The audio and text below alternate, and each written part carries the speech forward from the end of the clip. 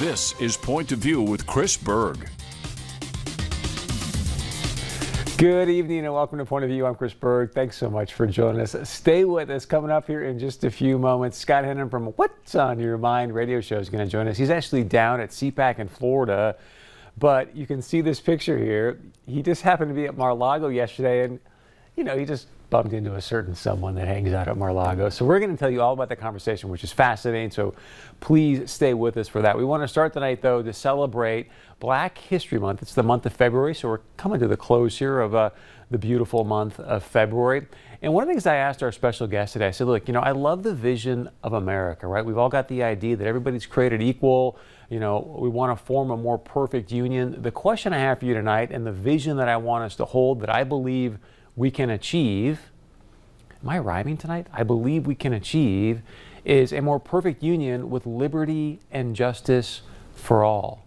For everybody would be an absolutely beautiful thing. So here's some of my conversation with economist Raheem Williams, also the chairman of the Fargo Human Rights Group, Matur Alieri.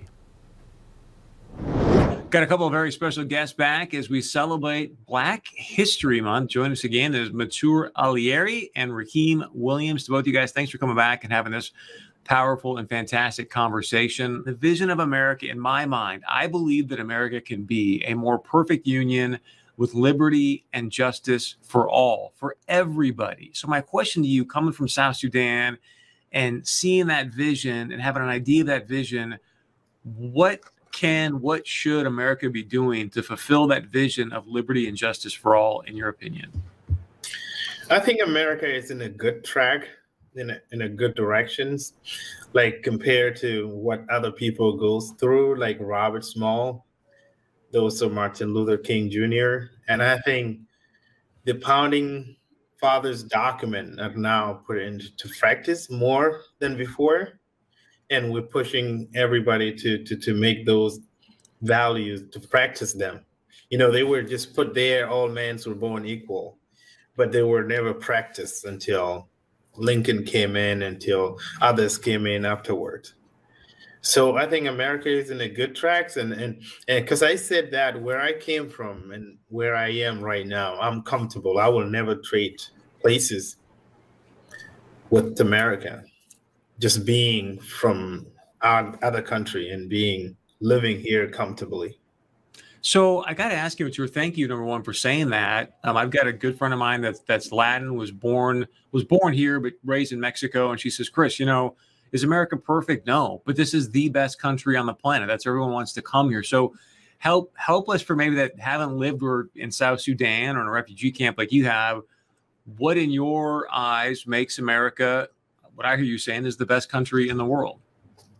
Like there are jobs readily available. Freedom is there that you can't find in other countries. Like I can come in here and air what I feel like is other people needed to know. Like if the leadership is doing bad stuff is out there, the media will come after him. The public will come after that. That's not exercised in other countries. Once you say something like that, you get killed. The other thing too, we have jobs available. So if you are willing and able to work, then you will be able to provide for yourself in America. So it's only you that can limit yourself, not the government. We're going to just leave it right there. I mean, that was Raheem. It's so refreshing, at least to me, to hear Matur say that. And sometimes I wonder if, as American citizens, there should be something that helps us value our own citizenship more, because if you're born here, you just sort of take it for granted. So I guess if you want to address that, Raheem, but also I'd like to know your thoughts on what can we as America be doing today to fulfill the vision of a more perfect union with liberty and justice for all?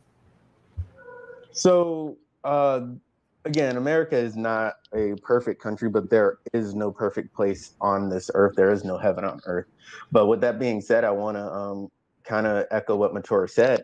And that is, you look at surveys, you look at our immigration issues, the immigration base we have here, and there's one thing that's just resounding when and I believe Pew and Gallup does a poll, an international poll, and they ask people if you could, are you interested in moving? immigrating, leaving your country, and if you could go anywhere in the world, where would it be? And America has been consistently number one every single year the poll was taken.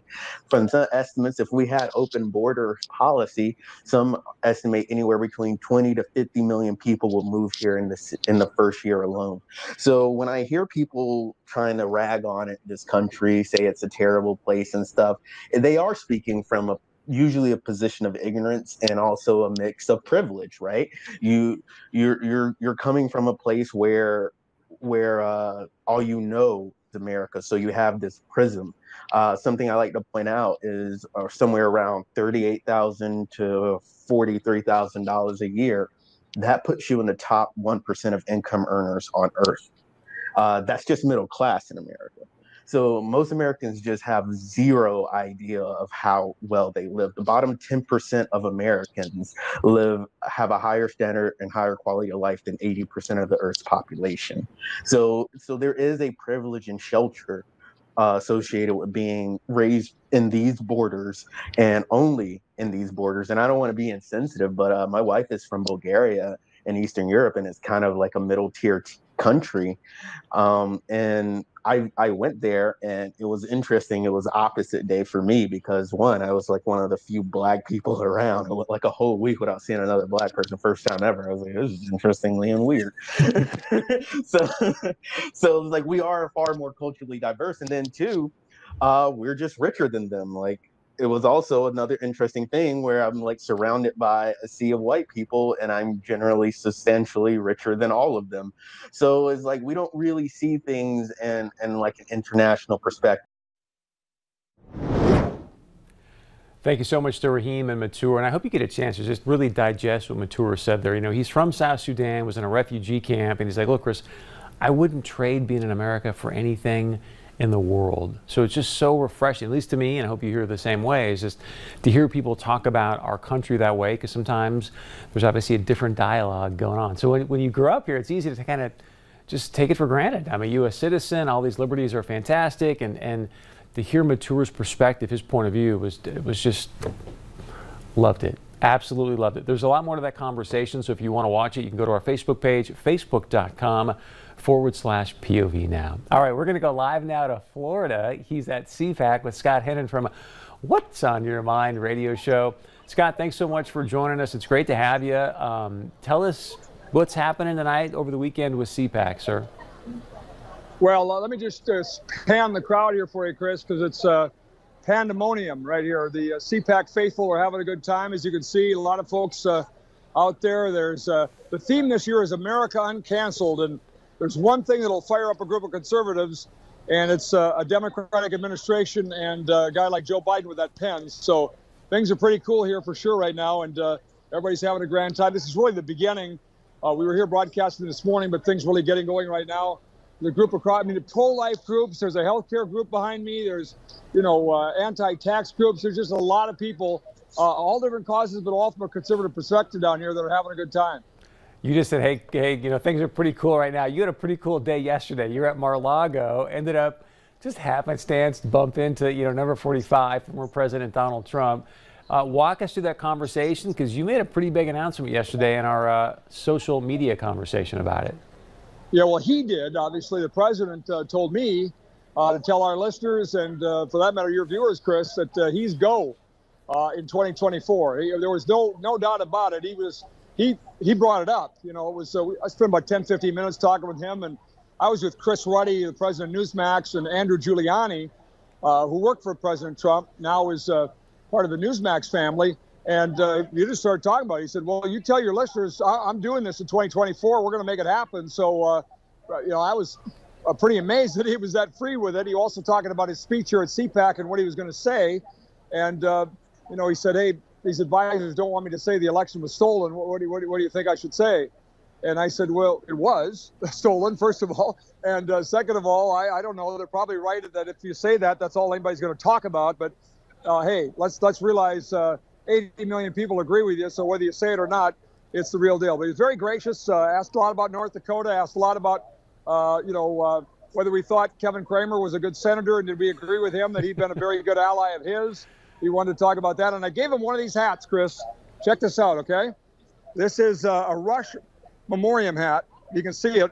Rush 1951 to 2021. Golden EIB microphone on it. The folks at Freedom Matters, a new grassroots group, actually that is coming together, and the folks at Media Shack in West Fargo put these together in quick fashion. They're going to be handing them out at CPAC for free, not even charging anybody, just to honor Rush. So I gave the president a red one and a blue one and said, feel free to wear it on the stage Sunday at CPAC. So we'll see if he takes that advice or not. Oh, if he walks out with a hat that you gave him, that would just be such a fantastic, way to go, Scott Hennen. So, by the way, love your picture here with President Trump. So did he give you any idea of what he's going to be talking about? Because I think he's speaking Sunday at CPAC, correct? Yeah, I mean, I think it will be a lot about 2024. I think it'll be the conservative cause. They're obviously still debating how much they're going to talk about, Chris.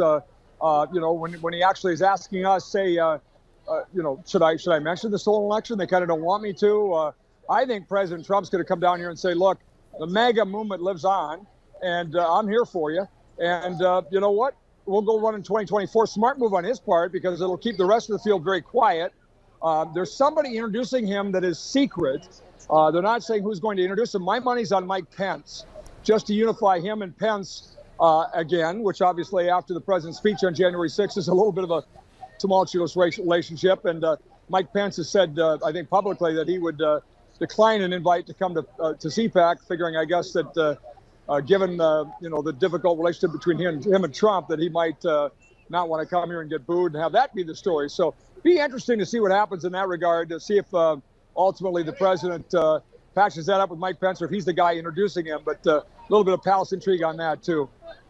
I was just going to say, you got my mind turned. I'm wondering, man, I wonder if it could be, because I know him and Kristi Noem have got a great rapport, right? Maybe it's Governor Kristi Noem out of South Dakota. Did we just lose Scotty there? General Michael Flynn. So, we'll see. But Scott, I got 30 seconds left. I know you're going to be down there doing your show. So let's let people know when and how they can tune into your show while you're there.